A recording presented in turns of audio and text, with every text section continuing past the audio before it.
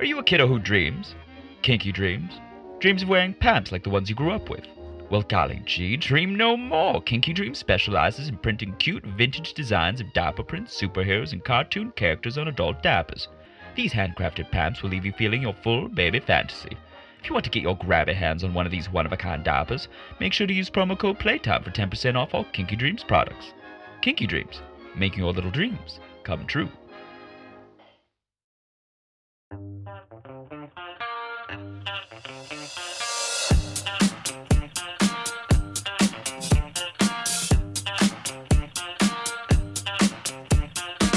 Hello, hello, hello, and welcome to Newsies Nook, a podcast where you can sit and relax while I try not to wet my pants. I am your host, Newsy Baby.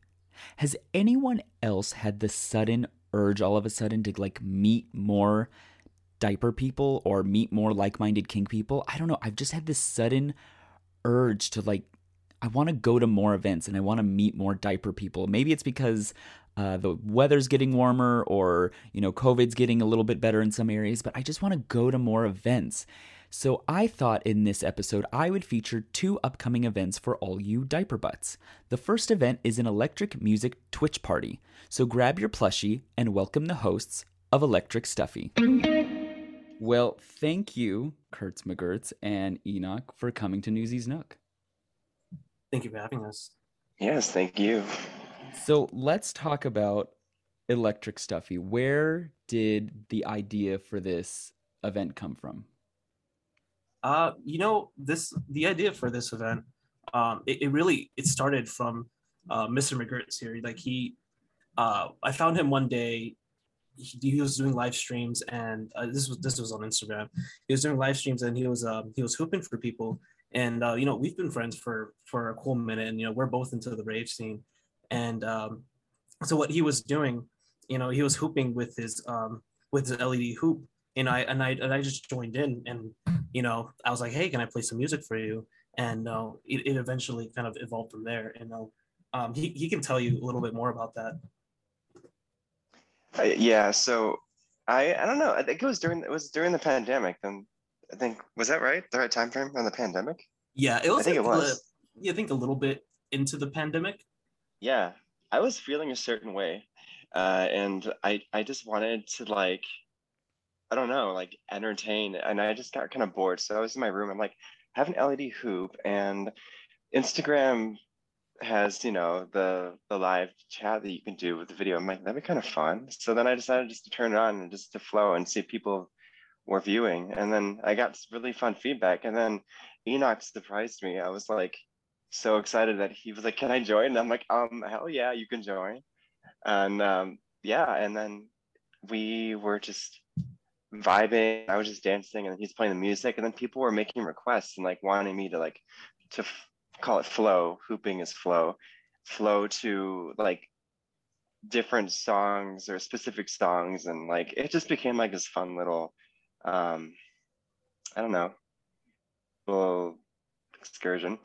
I don't know. Yeah, but it was really good. Yeah, no, I mean, we were doing it, I think, a few times on Instagram. Yep. And I think when we first officially called it Electric Stuffy, we were still on Instagram. And I think it's just one day we just came back and just kind of wanted to kind of make a production out of it. So we just called it Electric Stuffy. This is the time, and we did it on Instagram Live. And here's the thing about Instagram Live: they cut you off after a while, and the quality. It was so difficult trying to stream to Instagram Live. They specifically make it to where they make it very difficult for you to do it. And I think after one time I had someone reach out to me and say, hey, would you ever do this on Twitch? And I'm like, maybe, I don't know, what's Twitch? But and then eventually I looked into it, oh, okay, people are actually using this. So, and when we switched over to Twitch, it made the world of difference. And it was people actually came out, and it was actually pretty cool. And that's kind of where Electric Stuffy was kind of birthed, essentially. So we were thinking, remember, when we had that little house party, we did the Airbnb with our friend who's also ABTL, and it was just 3 of us. We all hung out and had a party there, And I'm pretty sure you did mention that night. You're like, it would be so cool to like do this as like for people, like entertain people. Because I was doing Yeah. give you guys a light show with my hoop, I think, right? Yeah, no, that's exactly what it was. And yeah, we even like decked out the whole house that we were staying in, like with LED lights. Like it was just like a shit ton of LED lights, like everywhere. And Yeah. it looked like a crazy party rave scene. I'm surprised we didn't actually get like, like yelled at by the owners because Oh we yeah, were no. pretty rowdy. Yeah, I mean, it was so cool. It was just the three of us, us three ABDLs, Yeah. just having our own little mini rave, with music. And Mhm. like you said, we brought so many LED lights, and we just filled up the whole little Airbnb, and it was It was wild. fun. And that's probably where this really all was conceived. Before we even realized what we were gonna do. I love I it. remember you. Yeah, it was really cool. And it grew out of something that was so important, right? Like the pandemic, we were all so alone, and we were all just like doing Zoom calls, trying to like connect with people. And what I think is super cool about your guys' situation is you both have this love for, rave music, and you brought it together. And I will have to say, for someone that doesn't know a whole lot about Twitch and stuff, your production quality is very high. Oh, thank you. Yay. It's Yeah. much appreciated. I've been doing video stuff, and I'm no IT person. Like I couldn't build a computer, but I've always been skilled in the all the things that go into those kind of things. So it's Hmm. been something, it's amazing because it's been really been an outlet for my creative juices to kind of do something again, make promos for even like the promos I make. It's just like I enjoyed like doing like little things and putting on production. It's tons of fun.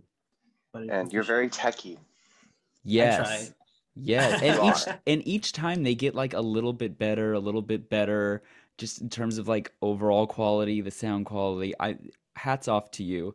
Let's talk about rave culture and mixing it with ABDL, because you both are, at least from what I see, just very much involved in both, and you make them blend very well. Does rave culture and ABDL blend very well together? Yes. I think it does. Actually, the funny thing about that is being in the rave culture helped me feel so much more understanding of the ABDL aspects of myself, and it even made me feel more open and just more positive. One thing that I love about ABDL and the rave culture is that in the rave culture, if you're at a music festival, an EDM music festival, people do not care like what you wear. You be you, and that's the most important thing. And that's one thing that I put together with the ABDL culture and rave together. I feel like there's such a similarity that it goes with, both, one, I can't say the word, but they go together. They go together very well, I think. Yeah, no, it's unity. And the fact that you guys can put two and two together probably makes you feel very fulfilled at the end of the day. Oh yeah, no, totally. Like it's fun because there's such an age play aspect in the rave culture. It has the same kind of energy. Even the way people dress, you'd be surprised. People are walking around like sucking on pacifiers, but for different reasons. And I'm sure you, if you get the gist, you understand why. But it's so fun because you could really go padded and no one gives a shit. I'm sorry. Are we allowed can we You do can that here? you can say whatever I you already want swore. here. Oh, okay. Yeah, I'm sorry. No, yeah, I mean, like people like there's they're doing all that stuff, and like if you're an ABDL, you go to a rave, you're gonna see people sucking on pacifiers. You're gonna love it because you could do it too, and you're probably gonna have a better pacifier than them, to be honest. But that's very much rave culture, and that's very much the rave scene, and it's not that far off bringing it in. Bringing rave culture into the ABDL scene, and I'm honestly so surprised that there's not more of this, because I would just assume that it would be more common. And there's plenty of us, us ABDLs in the rave scene. Not everyone talks about it, but there are. And we definitely had people reach out to us like, oh yeah, we rave too. And it's a lot more common than you realize. Right. And you bring up a good point too, like why isn't there more of it? And I think part of it is, it just takes one person to think of the idea. And now you've inspired people to probably do it. And who knows, you might get when the pandemic lifts and, more people can come out, you're probably going to get a whole lot more people wanting to be part of this. Oh yeah, no, Hope totally. so. Yeah, that'd be amazing. Like Let's it's all that inspiration. There you go. Let's talk about memorable experiences. Is there one experience doing Electric Stuffy that stands out among the rest? It's I think just the event that we did recently. It was the first event that we've actually done together in person. Kurt's like he came over to my place, and just last month when we did the last one, and we were on a very long hiatus, and it was like our first time back, but it was also our first time in person because we've been doing this essentially over Zoom.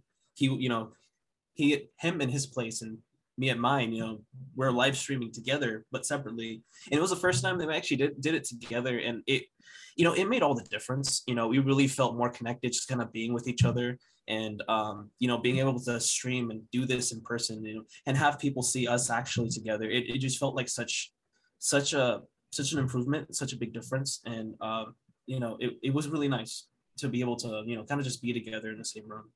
And that really kind of goes into the whole pandemic. When this originally started, it really just was a pandemic thing, and thank God we're actually able to do it together now. Kurtz McGurtz, what's your standout moment? That is a good question. I've had just so many good moments. I do think that doing it live, that was really fun. That was amazing. But that's your favorite, and so I'm gonna think of honestly. We have the same favorite. That's totally fine. I'll accept that. Yeah. No, it's okay. I do love yours. I do. The most memorable to me personally is actually when I first started doing it in my room, which is like a little tiny area, and you joined, and we sparked something. That was honestly the most memorable moment, like, because that was very special. I felt like that was something that made this all happen pretty much. Yeah. Oh, bringing people together through music. Absolutely. It's all about the vibe. There you go. One thing that I thought was really cool that you did the last time that I saw was ABDL questions and quizzes. And I thought it would be cool if you could quiz me on some of these questions you had last time. Okay. Yeah, I do have some questions for you. They're not going to be the ones from last time because the last time we did it, there were some boo-boo mistakes. These are new questions. We had some questions from the very first time we did. What it was is like an ABDL trivia, as it was essentially our halftime show. So when we first did that, we wanted to like kind of engage with people more. So it was like, let's just cut the show in half. Let's stop in the middle and let's just ask people trivia, which they could join on their phone. But I have some for you. They were really good. The very first time they were amazing. The second time, the intern is fired. We're working on it. We're gonna get it fixed. But the very first set of questions, it's amazing. So I'm gonna ask you some from that very first set of questions. All right, I'm ready. Let's do it. Okay. All right. So a lot. Let's see. All right. First one. What is CapCon? Is it A, a bottle cap convention? B, an ABDL convention? C, a video game developer? Or D, a con artist who sells counterfeit hats? I'm going to have to go with B, an ABDL convention. Ding, ding, ding. You got it. Yay. That's a good one. It's an easy one to start off with. Yeah. They get a lot harder, actually. Oh, my gosh. All right. What was the original name of Tykables? Is it A, Little Tykes? B, Huggums? C, Snuggies? Or D, Thuggies? I know this one. Is it C, Snuggies? Yes, it is. Yep. It is. Yep. It's Even though I You're think a lot of people called them Thuggies for a long time. Because Thuggy. for when you said Thuggies, I was like, why do I have heard that term before? It sounds so familiar. Like, why is it, in another universe they were called Thuggies? Right, exactly. Thug and Huggies. All right. Next question. How many milliliters does a Megamax hold? Is it A, 7,000, B, 6,000, C, 6,500, or D, 2? Oh God, I don't. Wait, question. Yeah. What's the question? What size would it be? Oh, does that make it? Oh, does that make Does it a make it- difference? I don't I don't know think if it that makes a does. difference. It Uh-oh. you know what? It should make a difference. You would think, right? They probably just put less filling in it when it gets bigger. You never said what size Exactly. it was. Mm. Thank you, Kurtz McGurtz, for saving me. Let's just say it's a medium. All We're right, just well- gonna say medium. All right, we'll say it's a medium. I don't remember the numbers, but my favorite letter is C, so we'll go with C.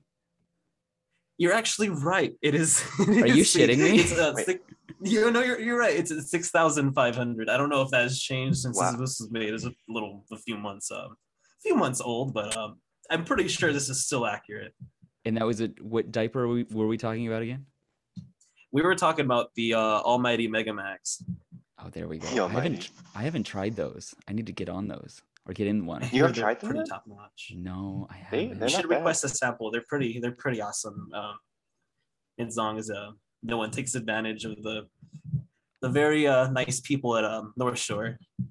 Yeah, don't take Well, advantage of them. They will deny if you get a sample but don't buy the next time. So if you want Right. another sample, they will be like, nope, you have to buy. Yeah, no, totally. I think that one's actually worth sampling, in my opinion. I was like, I actually want to try these. I'm gonna sample them and then get them if I want to. Yeah. There you go. Well, I think I did pretty good. Or do you have one more question? Sure. Yeah, I could do one more question. All right, last one. All right, last one. Electric Stuffy is A dragon, B platypus, C bunny, or D a bear. Oh, the logo. Oh, shoot. Yeah. I don't remember what number it is, but is it bear? It's a teddy Yes, bear, it is right? bear. It's D. Yeah. Who designed that? Did Enoch? Did you design that? Yeah. Yeah. I designed it. There you go. So It's so iconic. it is iconic, and I think that's one of the cool things about your event is you don't shy away that it is an ABDL rave, and you play ABDL music during your rave party during Electric Stuffy. Do you have a favorite mix that you like to go to, that you like to play? There's, when we do our mixes, I try to incorporate a little bit of everything. Really, there's not an amazing amount of like little songs out in the world that are, and I find or deem worth playing. But there are some songs I usually throw in some because it is an ABDL event, and like the kids, the adult kids want to hear certain types of sounds, and I know I have something I could actually play for you if you'd like. Yeah, can we hear it? Yeah, I gotta. There's not. It's a little bit of everything, but there's not too much of a kid mix. But I could definitely play it for you. Here, let me Yes, see. let's hear it. All right. I want Electric Stuffy.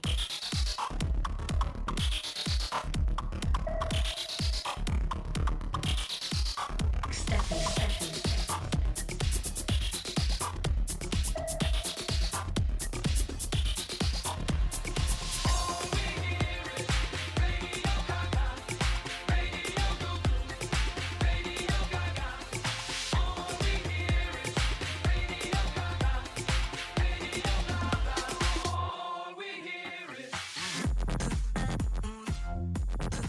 Kurtz McGurtz, when you're listening to this, how do you know how to flow?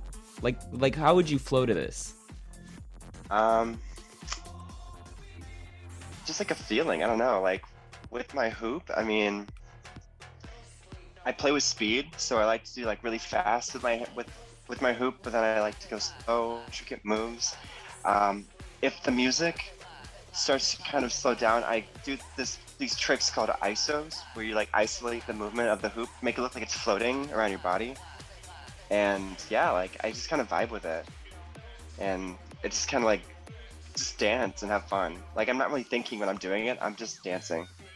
Okay, someone that's super white and can't dance, what is a trick that you can give me? A trick? Like, how For do a you hoop get, trick?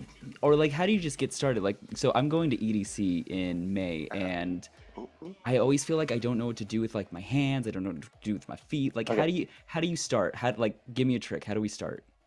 When in doubt, with not having a prop in your hand, when in doubt, nod your head a little bit, feel the beat, and then when you really get into, be like, yeah, use the fist pump in the air, like hands, woo, gyro, all that. Yeah, I mean, but with me, when it comes to me, like my hoop is my dance partner, and you know, that's where I go crazy. Sometimes it's fun. Do you bring it But yeah, with you? like on this, oh, Like all totally. the time, Yeah, like to I all the events, you bring it with you? I've brought it to so far 2 events, and I've had like the best experience ever. Like I never would have imagined having an LED hoop at a festival would have made such a impact, especially like just being like in a crowd of people. Like people love what you do, and like they just eat it up. And I'm not doing it for attention, but if someone likes what I do, I'll give them a show, and it makes me feel really good. I like it. I love it. No, I think that's the one thing that like keeps coming. Like, so I like before your event, I'll be totally honest, I didn't listen to like electronic music, but there was something that like you could see the passion in both your faces, like as you're doing this event, that I was just like, okay, I want to be a part of this. I don't know the music, but I do think it's cool that you like Enoch, when you're doing these mixes, you like insert songs that like are like ABDL adjacent. Like you played I don't know what the Queen song is, but you know, Radio Gaga, right? Like it has the word Yeah, Gaga in it. And yeah. so I love that you pick up on all those little things.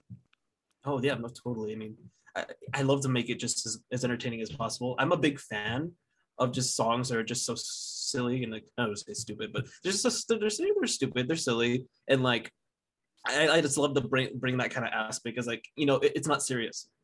I don't want to take what we do like not to say I don't want to take it seriously, but I don't want to take ourselves too seriously. Where it's like we're dancing in diapers, it's like like and we're childish, we're kids at heart, and I want to make sure I'm bringing that aspect to it because I always said if I were ever to DJ, like that's what I want to do is I want to bring a very fun aspect to it and like a very childlike outlook on it all. Right. Last two questions. Would you Sure. ever do this event live? Yes. Enoch's like, oh God. That's the totally. yeah, well, that's the dream. We've talked a lot about this actually. Yeah. Well, okay. Oh, you brought up the word dream. So, my final question before we get to when the next one is, Kurtz McGurtz, what is a dream you have for this event? Like in the future, what do you aspire that it grows into? I hope that it goes into like a giant movement in the ABDL community. And I hope that even people who don't understand the rave culture, like they learn something from it. And then they maybe can find some special connection just like I did. Like I think that's the most important thing is to like find your connection with it. And that's why like I love it so much. Enoch, Yeah. what do you hope this event turns into eventually? Oh, we as ABDLs, we definitely don't have enough events to bring us together in person. I would love for it to be an in-person event. Be a regular in-person event where people can come, dance, padded, and like there is enough of us. Why not? This whole thing is about bringing us together, whether it was in person or online. It's a place for us to be and really kind of like normalize what we do, and like what we do isn't anything like it's not crazy at all. It may be taboo, but like you know there's no reason it should be. And I really hope that we can make this into something big enough to where we can all come together in person and just kind of dance, be babies. Just wear diapers and dance. I love it. When is the next Electric Stuffy? It's the 25th of February. We're gonna host it at 5 p.m. That's PST. That's here in California time. Mm-hmm. We try to make it earlier so more people can attend. We understand that we're probably one of the latest areas in the world, so doing it at 9 o'clock, isn't the most ideal for everyone. So it's gonna be at 5 p.m. On the 25th of February, so this month. Kurtz McGurtz, where exactly can they watch it? They can watch it on Twitch, and it's really easy. Like, I actually found out I didn't actually create a profile. You can just go on Twitch and find us looking up Electric Stuffy. Yeah. Just type in Electric Stuffy and search, and you'll find us immediately. Yeah, that or twitch.tv/Electric Stuffy. That too. Either or, yeah. Either works. There you go. But if you want to chat, sorry. No, if people wanted to chat, what do they need to know? If they want to chat, they have to create a profile. If you just go in there to see the live stream, you'll need to have a profile to actually say hello. Yeah, and it's free. It's free, y'all. There you go. Well, thank you, Kurtz McGurtz and Enoch, for coming to Newsies Nook and talking about Electric Stuffy. Oh, pleasure's ours. Thank you. Yes, thank you so much. This is great. Bye. Bye. Bye-bye.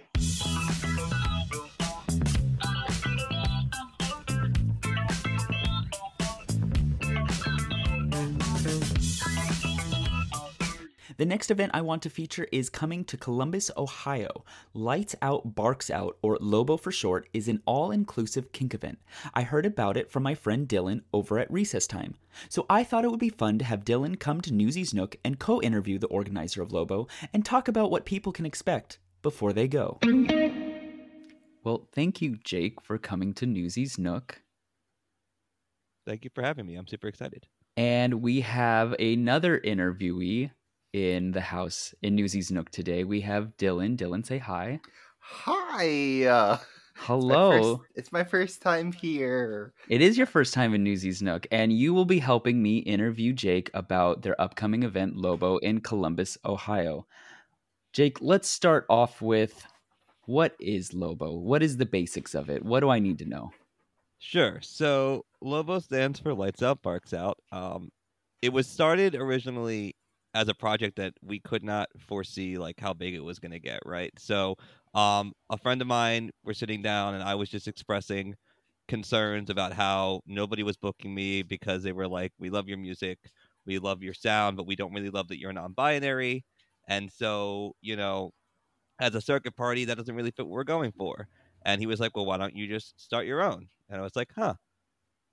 So we went to the DC Eagle where I was working and we pitched the event.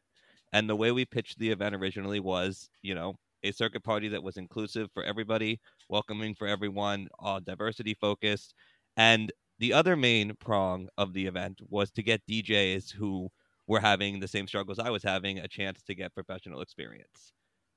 So we went in with that. We did the first one in DC expecting maybe 50 people. We did 400. And we were like, uh-oh. Wow. We might have something here. It was originally geared for furries and pups, because we wanted an event that celebrated who we were. It very, very, very, very quickly escalated to include littles and ABDL. It includes, believe it or not, straight women, straight men come to the event. And now we've gotten everything from rubber to, we had an inflatable dinosaur at the last one in DC. So we've seen pretty much everything come through the doors that Lights Out, Barks Out. But at the end of the day, what it stands for is just a party that celebrates inclusion and diversity. I appreciate that because my boss asked me what Lobo was out of the blue. I was like, I don't know how to explain this, so thank you for saving me on that. Yeah.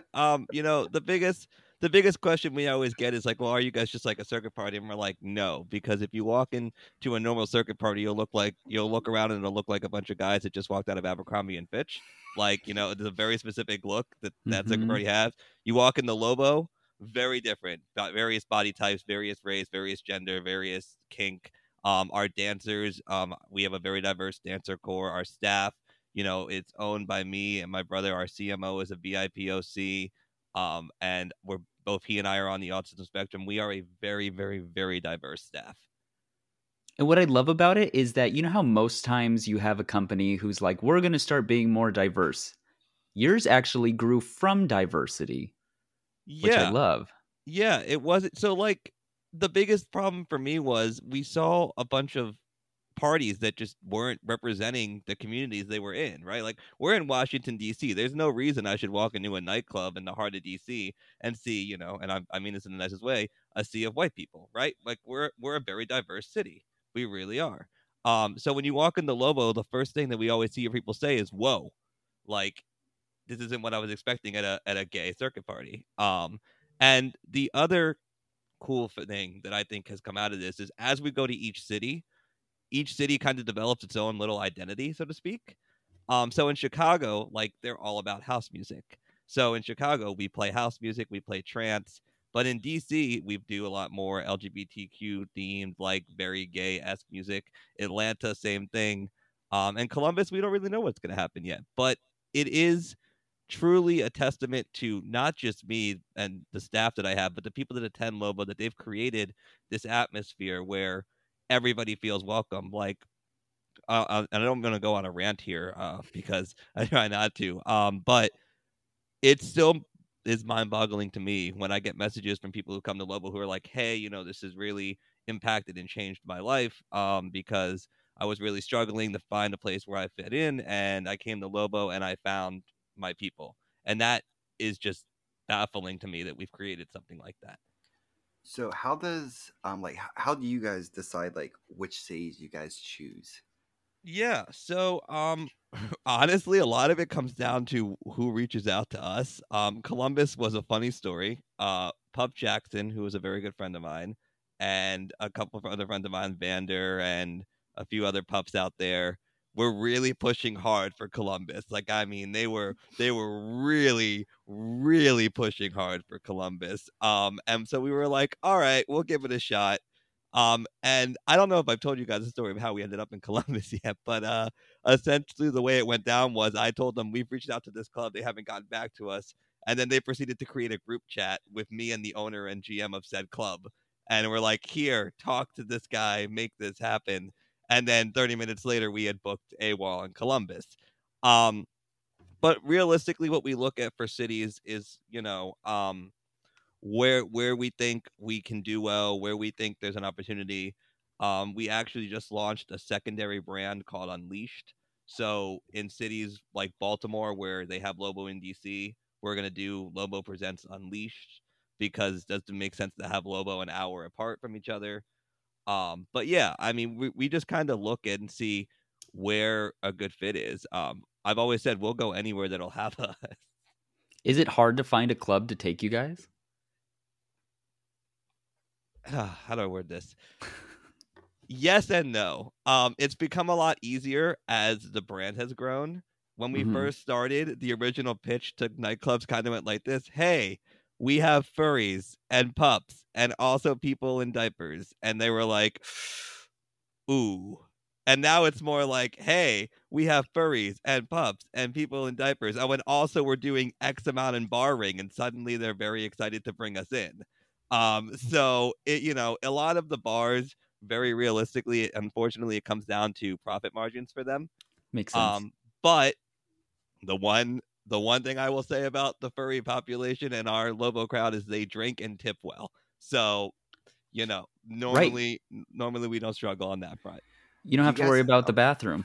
Right. Do you guys have like a certain like criteria of like how you guys like figure out like who's a good fit when it comes to like choosing venues and stuff? Yeah. So we will only work with venues that fit with our ideals of diversity. That is a 100% non-negotiable thing for us. So if we go into a venue and we tour it and we look around and we're just like, something just doesn't feel right, it's like, thanks, but no thanks. We've had venues offer to bring us in, and it was very much so we felt like our guys wouldn't feel comfortable in the space. And if we feel like our guys wouldn't feel comfortable in the space, we're not going to put them in a place where they would feel like they like it's not their event. You know, as much as people like to credit Lobo to me and to my staff, really Lobo is about the people who attend it. It's their event as much as it is my event, and I won't put them in a position where they feel unsafe. So our first criteria is that. Second criteria we look for is things like, you know, parking and obviously stuff like that. But at the end of the day, we really want bar partners and club partners that we can grow a relationship with. Because as you'll see, Dylan, when we come to a city, we don't just kind of come in, do the event, and leave. We try to build stuff within the city and build connection ports, so to speak, for people to have this outlet of a network, so that even when we're not doing Lobo, there's always a Lobo presence. Can you explain that? What do you mean by that? Like you're setting up like Telegram groups and stuff? Yeah, so we have a Telegram group for every city that we go to. Okay. And we also have one joint NSFW. We call it the Horny Jail, because it started as a joke that got way out of control very quickly and then turned into something that has become miraculous. But yeah, you know, one of the things that was important for us when we started expanding was we would see these other parties kind of come in, do an event, and then really not care so much about what happened in the city when they left. They were just kind of there to do the event and leave. We didn't want to do that. We want to care and create these connections like we've done in DC everywhere we go, because for us at least, it's just as important. DC is just as important to us as any other city that we go to. You know, we create Telegram groups with the nonprofit. We intend to create programs and scholarships in each city that we go to as well. And we really want to create this sense of family everywhere we go, so that even in places where we're doing events quarterly, they know that they are still a part of the Lobo family, and we will do everything we can to help them, whether it's Chicago, DC, Columbus, or otherwise. Do you want to talk a little bit more about the nonprofit? Because I'm actually a little bit more intrigued on this, because I know you and I we both were talking about at the Blue Jackets game about how you're like, we don't like coming in and just like leaving. We like making connections and helping people. Yeah. So, you know, as you may have seen, or you may not have seen, we officially filed and launched the Lobo Initiative, and the official mission statement of that, and I'm going to read verbatim here, is it's going to provide programs and scholarships to help ensure that LGBTQ youth and adults, including those living with disabilities, have the support and confidence to be fully engaged members of their community. That's a very broad statement. We made it that way intentionally so that we can do a lot of different things. Yes, so this has been a dream of mine for a while. One of the things I've wanted to do since I was a kid was create a nonprofit that helped give back. One of the best things that I think we're going to be able to do for this is to basically we are creating a scholarship that allows people to go and chase their dreams. People who've had a rough deal of cards, so to speak. Myself, you know, while my family comes from money, my mom and I and my family and I, we don't really see eye to eye, right? So they've never really supported my career as a DJ, and up until recently had been actively trying to get me to change career paths. So the idea of one of these scholarships would be you apply for it, and, you know, let's just say you want to become a DJ, but you don't have the financial support, or you don't have the, you know, mentorship support. We will give you the money to get said equipment and pair you with a mentor in the DJ field who will then work with you to help you reach your dreams. And these are things that we just feel like there's a big population of people who, if they just had someone who believed in them or just had a little bit of financial support, they could do so many wonderful things.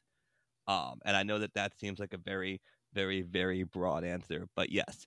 So that is to say that, yeah, when we go to a city, we really want to be ingrained in that city. We want to work with local charities as well. We want to be as heavily invested in every city that we go to as we are in DC.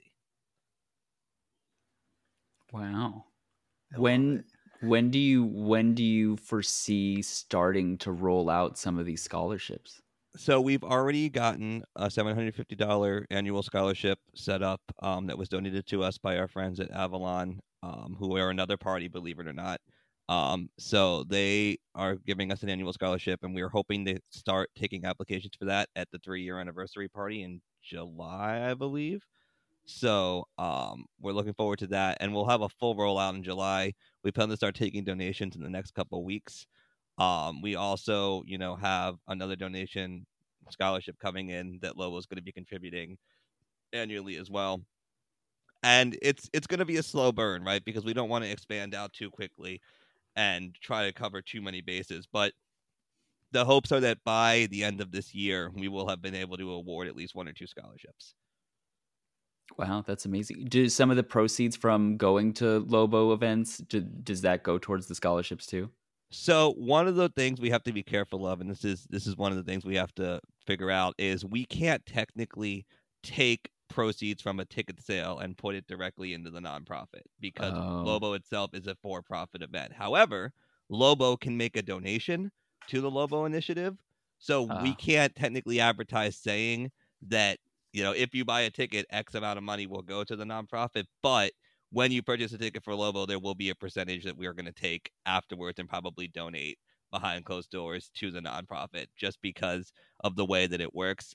It's a little bit tricky, especially because we own both entities. And Taxes. We're not trying to go to jail. Taxes. It doesn't make any sense. Get a tax person to do it. Basically. I want to go back to your Lobo event just for 1 second, because you were saying that you have a very diverse set of dancers. Yes. And that you bring dancers to this event. Could you talk about that? Yeah. So we staff the event with door people, with dancers, with security. When we created our dance corps, Pup Nano Bites is our head dancer, and Nano is Native American. And when we sat down with Nano is also our general manager. So Nano does a lot of things, actually. But when we sat down with Nano, we were like, what do you envision for the dance corps? And he was like, I would like it to be various body type, various race, various gender. And we're like, okay, good. That's like where we're at. So we sat down and we reached out to our friends and we managed to put together this incredible dance corps of various shapes, size, creed, religion, race, sexuality. We're very, very, very proud of that. The dance corps, try as they might, cannot attend every event that we do. They do their best, but unfortunately, they can't go to all of them. So we try to recruit local DJs and local dancers in every city that we go to as well, usually to open and from the DJ front, and then to dance, we try to have local talent there as well, which goes back to supporting the local community. We're very, very proud of the fact that we pay all of our staff. There are some events where it's like, hey, work for drinks or work for free. We don't do that. So we're very proud of that fact. It's the dance corps is probably one of the things we're probably the most proud of because it would have been very easy just to reach out to the very popular, well-known Go-Go Boys, and we opted to not go that route. Was it hard to get like Lobo off the ground? Yes, because I feel like it really was. It was a labor of love. I mean, like I said, the first one we had 300-400 people, and we were like, okay, this is something. And then we were like, well, what do we do for the second one? Like, we went back to the drawing board. My friend Pilot, who is a very good friend of mine, founded the event with me, but then ultimately stepped aside because he just didn't have the time to focus on doing the event, and he wanted it to be more of a let's kind of just do this in DC sort of thing, whereas I wanted it to be more of a I want to take this on the road because I think we've got something special. We had an amicable split. It wasn't anything bad, but so at that point I assumed full control of Lobo, and as much as I like to say that I knew what I was doing when I went into this, I had not the first clue what I was doing. I had never been a party promoter before. I'd only been a DJ. And I kind of learned as I went. I definitely made some mistakes along the way. Finding the right ticket price was a bit of a struggle, but we got there. Finding out that, the DC Eagle had one way of doing things and we wanted to do things another way. Trying different events in other cities too quickly. It was a lot. I mean, unfortunately for us, we launched Chicago and then immediately got hit by a pandemic. So most people assume that we had Chicago going and DC going and everything was fine. But ultimately, we started in DC, expanded to Chicago in February, and then immediately got hit by COVID. So it was a bit of a struggle there. And then yeah, I would just say it's taken a village to get us to this point, and I'm forever grateful and forever thankful for everybody who sacrificed in those early days when they were willing to actually work for free so that the event could find its two legs. So with every great venture, there's always backlashes and like hurdles. Were there any that you want to like specifically talk about? Oh goodness, hard hitting questions. No here. pressure. You know, we had some backlash in, ironically, Columbus when we came in, and rightfully so. We didn't talk to certain groups, and certain groups got a little offended. But that has since been smoothed over, and everything is good. And I'm super excited to say that the Capital City Pups, or I can never get their name right, the Paw Group in Columbus, is going to be working with us on the event. So we're very excited about that, because one of the things we like to do when we go to a city is we like to work with the local pup group.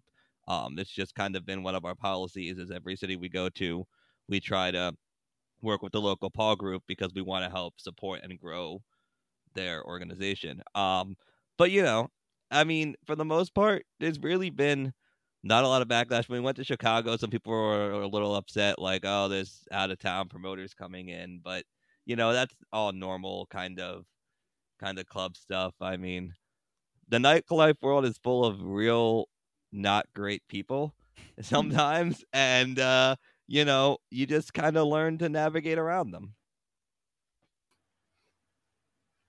Yeah. Sorry, I'm eating my cookie.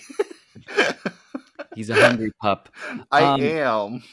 What talk? You know, I never realized is how do you find the local pup group? Because like when you go to like a city and I try to find like local diaper wearers, it's kind of like you have to like peer through the bushes and try to like find them hidden. Is it easy to find the local pup group in different areas? No. So before you start an event, it's kind of like, okay, let's do some research. Let's like find the pup group.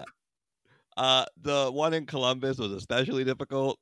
We had to talk to somebody who talked to somebody who talked to somebody who talked to somebody who knew somebody who got us in touch. So like that one was a struggle, but like it really depends, right? Like let's take Houston for an example. We're in talks to expand to Houston.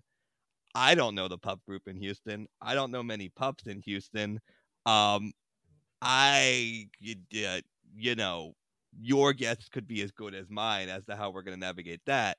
But in Chicago Pet Patrol is one of the most well-known pup groups in the country. So it's fairly easy to be like, hey, we're doing this thing. And they were like, yeah, we'd love to have you. Let's do this thing. So it's kind of like, I don't know, hit or miss. In the same way that Minneapolis, is another city we're talking to.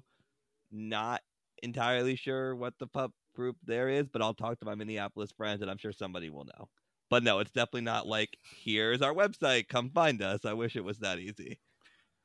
You got network, Newsy. I mean, like they're not organizations. Like I know, like there's a predominant pup group in San Francisco, but like I would never think like there would be like an organizational chain of like, okay, you talk to that person and that represents this whole pup group. This is all very new to me. That's so crazy, and it must be very confusing on your end too, trying to figure out like, how do I find the right person to talk to? Yeah. We've had a couple of those where it's like we spoke to somebody who we thought was representing X group, and it turns out they were not representing X group, and then X group was very upset. And so, it's a lot of it is like politics, and a lot of people don't realize I had worked in politics for 12 years before I did the DJ thing. I started working in politics when I was 12. So, like I'm okay navigating politics. It's not my favorite thing in the world to do, but I know my way around it. And a lot of nightlife, and especially when it comes to like stuff like this, it's all just political stuff. One of the things you brought up that was a learning curve for you was ticket prices. I would never have thought that ticket prices would be a learning curve when starting an event. Could you talk about that? Yeah, so most people just assume that like the ticket prices are pretty set forward, but like each city that we go to has its own unique brand of what they're willing to pay. For example, Chicago adamantly does not like paying a cover. They just don't. They never have. Never in the history of the city have they liked paying covers. So we do a cheaper cover usually in Chicago. In Columbus, the bar partner AWOL has suggested that we do a $5 cover, so we're going to do a $5 cover in Columbus.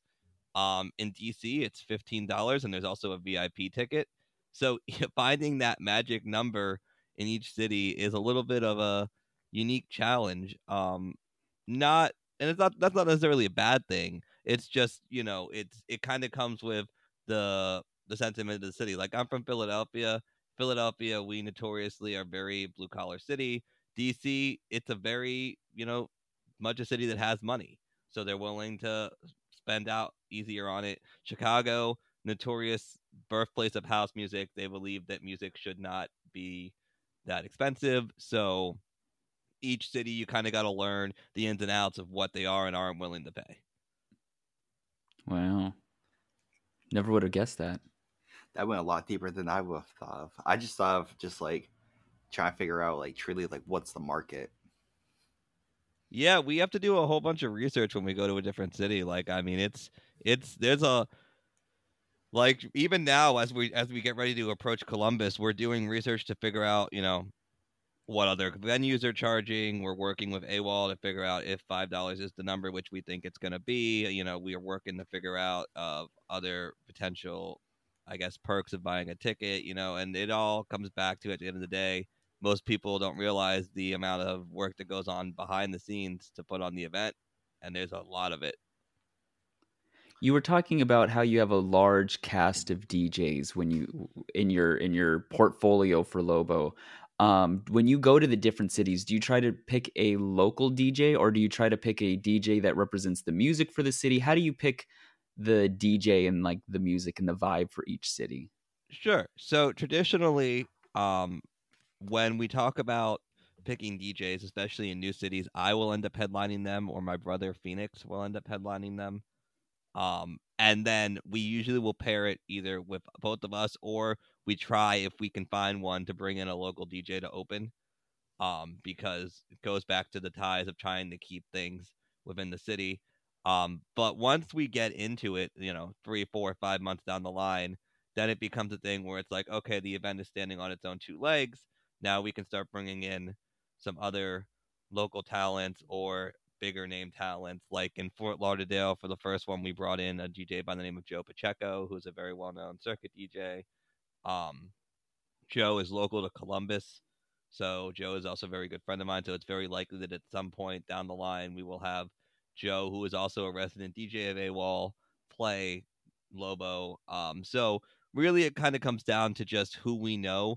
But I've always told people we can only book the DJs that we know about, because a lot of people are always like, well, we should be booking more diverse this or more diverse that. And while I'm very proud of the fact that we do book a very diverse lineup of various sexualities, genders, and race, we could always be doing a better job, but we can only book the DJs we know about. And so we always tell people, if you know any DJs in the cities that we go to, or even the cities that are nearby, to let us know, because we can only work with what we got. Do you know yet the music vibe of Columbus, Ohio? We are going to do a circuit party in Columbus. The first time we do it is always a circuit party, which we have been told will do quite well. Circuit music is apparently very popular within Columbus, especially at the gay clubs. That seems about right. Yeah, especially at the gay clubs. So it'll be very much so like DC. And there's very few cities that we go to where we don't do circuit music per se. And the reason is because there's very few cities like Chicago where if you come in with anything that's not circuit music, they'll throw a temper tantrum. When we play circuit in Chicago, they don't hate it, but they like house music, and they like what they like in Chicago, and they're very adamant about it. Dylan, are What the is- Columbus, Ohio pups ready for this circuit party? Oh my gosh, you do not understand. Like, I have so many people who are like, "Oh my gosh, I can't wait." There's I've sent messages out to like people from like Indiana, Kentucky, Pennsylvania, West Virginia. They're all like, "Yo, we're all coming." So I was like, "Yes." And that's probably where you get a lot of your people who go to this, right? It's probably just all word of mouth, and people flock from everywhere, I would assume, to these Lobo events, right? Yeah, we've actually spent $0 on advertising in the history of Lobo. So Wow. that's one of the funniest parts about it is we don't really take out advertising. Like we put out posters and we do social media, but we haven't taken out a paid ad. And we just don't feel the need to, because exactly what Dylan said, like people spread the word. We are very lucky to have myself and my staff who network very well, who know a lot of big name influencers in our community, who are very happy to, when we come to their city, put the event on blast for us. Without those guys and girls and everything in between, I cannot imagine Lobo would be anywhere nearly as successful as it was. So yeah, I mean, it's been it's been a journey. But surprisingly, yes, people travel for this event from everywhere. In DC, we had somebody come down from Connecticut last Wow. time we did it, and they're a regular at the event now. So I mean, we talk about doing hotel blocks sometimes. That's the next big thing we'll look at to determine if it makes sense. But yeah, people travel for this event, and we are forever thankful for the fact that they do. Yeah, we have one person from El Paso coming, and then somebody from Phoenix, Arizona, that is going to come to this Columbus event. And I'm like, yes, I can't wait. And it's a fun little fact, Newsy. I don't know if you actually know this, but Columbus is the birthplace of Playtime also. I did not know that. Yeah. There you go. So like, whoop. I do want to ask, so I'm always petrified. What do I wear to events? It sounds like this is more circuit party. If I was going to go in a diaper, is that totally acceptable? Yes, totally welcome. Without any hesitation, I will gladly go on record and say yes. You know, we know that. So Columbus specifically, we'll talk about this in two prongs. We know that the bar AWOL has had problems in the past with some diapers, but not because of the people wearing it, but because of a church down the street that accused them of pedophilia. So that being said, we are not heavily branding it with littles like we normally would in any other city. But they have assured me, and I will go on record and say the same, that anybody that shows up in a diaper will not be like told they can't come in. And if it does arise that becomes a problem, we'll find a different venue. Is there It's like really that simple. Is there like a changing when you go? Does Lobo have like a coat check, but more than just for a coat? Like could I come in jeans and a t-shirt and then strip down to a diaper? Yeah, I mean, people in DC especially, they walk around in diapers, they walk around in jock straps. I mean, usually your crotch has to be covered, but that's traditional requirement for everywhere you go. But yeah, I mean, if you want to come to Lobo in a diaper, go for it. Like, do whatever your heart's content is. I always tell people, wear what you feel the most comfortable in at Lobo, as long as that most comfortable is not butt ass naked. Right? Like, like as long as your front is covered, you want to come in a giant inflatable T-Rex suit, perfectly fine. You want to come in a diaper, perfectly fine. Jockstrap, totally cool. I mean, it's whatever you're comfortable in. Dylan, what are you gonna wear? Oh, I've already planned out this outfit. I'm wearing some booty shorts with a little paws, and I'm just I'm gonna have my little pup harness on it with my puppy hood. Aww. Oh yeah, it's about to get lit. And I mean, I'm just going to put this out here. If for some odd reason somebody comes in a T-Rex, inflatable thing, I will make you famous. Please do not speak that into existence.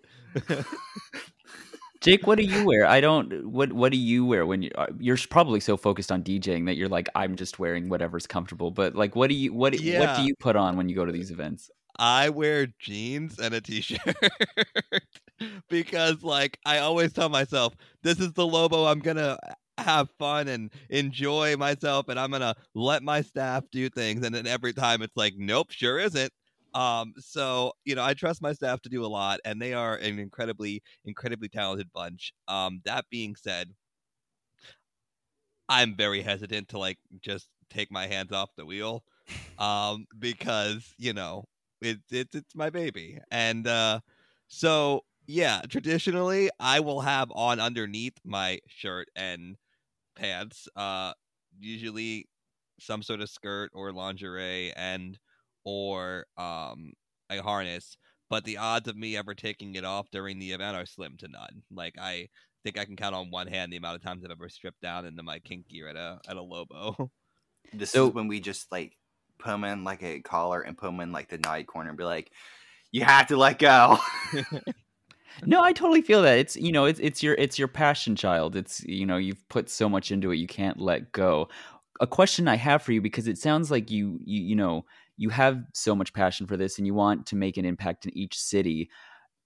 Is there a plan in the future to create a playbook so that others could host Lobo events? We have it. It's ready. You have the playbook. So if I wanted to start one here in Santa Barbara, I could? You could, in theory, yes. And we've talked with people about that. And, our whole thing has been anybody that wanted to start a Lobo or start something similar, we're more than willing to happy to help. Like, as long as you want our help, we will gladly give it. But yeah, the playbook is pretty straightforward. I'm not going to give it out on the podcast, but anybody that wants it could easily reach out to us. And but yeah, that's our whole thing, right? Like we are not exclusionary. We are all about celebrating diversity. And as much as I'd love to believe that I can get to every single city in the country, I can't. Like I just can't. I'm one person. I can't do it. So, we've always said like Houston, Texas, probably as far as we're going to go, like going out that way, because there's already Frolic in San Francisco and they do a fantastic job and we absolutely adore Frolic and I've been Neon there. Bunny. It's very fun. And yeah, they do a fantastic party. And while they're more geared for furries, we've always said we tend to gear more towards pups. So, it's one of those things where it's like, yeah, if somebody wanted to start a Lobo in Santa Barbara or I don't know, Montana, like we'd be all for it. Have you ever thought about like collabing with like a convention for stuff like that? Cannot answer that yet, but stay tuned. Oh, okay. What I will say is we are continuously looking for various opportunities to do new and exciting things. And as I give you this political answer, and there are a couple furry conventions, a couple kink conventions that we have reached out to and that we are in ongoing conversations with to see maybe if we can work something out. I know you can't give out the whole playbook, but if someone was thinking, what happens if they live in an area that doesn't have, an event like this? What is a piece of advice you would give them before they reach out to you for said playbook? All I will say is this is an incredibly, incredibly taxing job, right? Like it's a lot of people think it's super easy. It's not. It's a lot of stress. It's a lot of focus. It's a lot of moving parts. But if you are committed and you really want to make the event happen, then just don't take no for an answer. You'll find the venue. Like, I had multiple venues tell me no before one finally said yes. In the same way that my DJ career started, I had a bunch of people tell me no until someone told me yes, right? So you have to be prepared for a lot of rejection in this field. But if you ultimately want to make it happen, my biggest piece of advice would be bunker down and just make it happen. Like, regardless of every obstacle that's going to get thrown in your way, find a way to make it happen. My second to last question, where do you see Lobo in, let's say, 5 years? Where do you hope it will be? I hope that in 5 years, Lobo is continuing to bring diversity and inclusive events all around the country. I hope that the nonprofit is up and off the ground and doing spectacular things.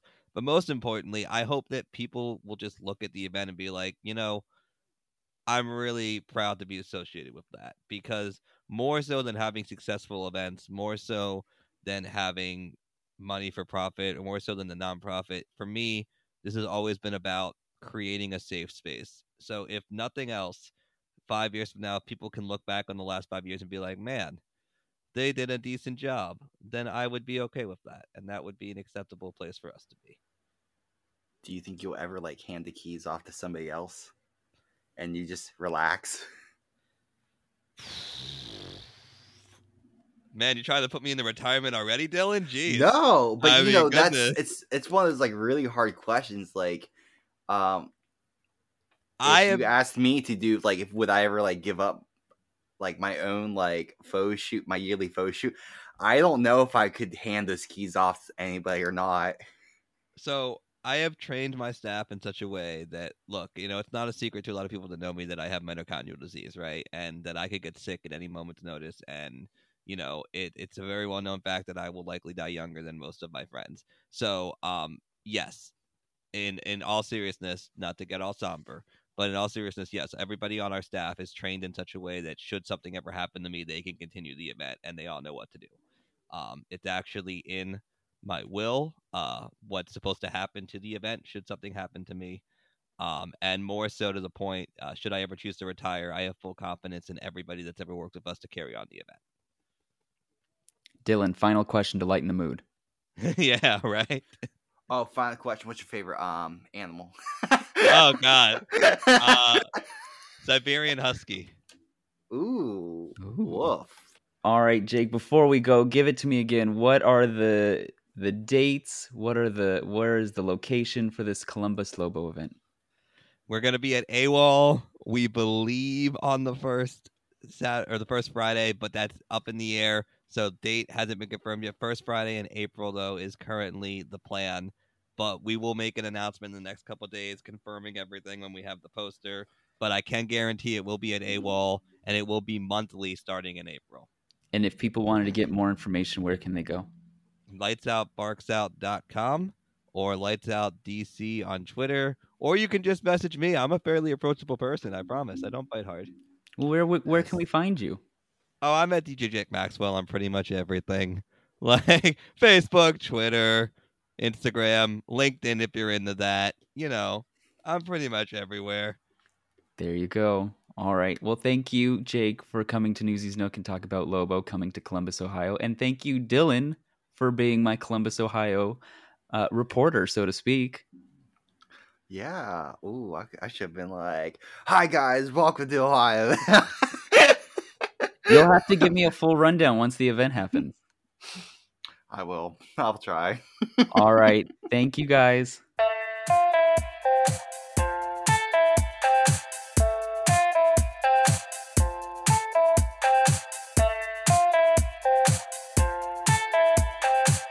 All right, kiddos, before we go, I just want to say you deserve to be. You deserve to be into whatever you want. You deserve to be with whomever you want, and you deserve to be you. If you're struggling with mental health, I have put resources in the show notes. All right, kiddos, I gotta go change. See ya. Bye.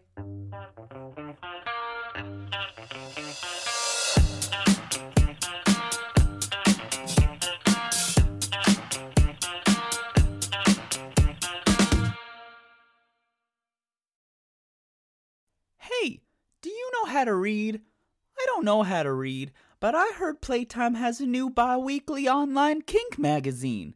It's called Play Zine. Yeah, I heard if I knew how to read, I could read about different fetish lifestyles, events, entertainment, and news. I guess I gotta go to the Playtime website to practice my reading skills.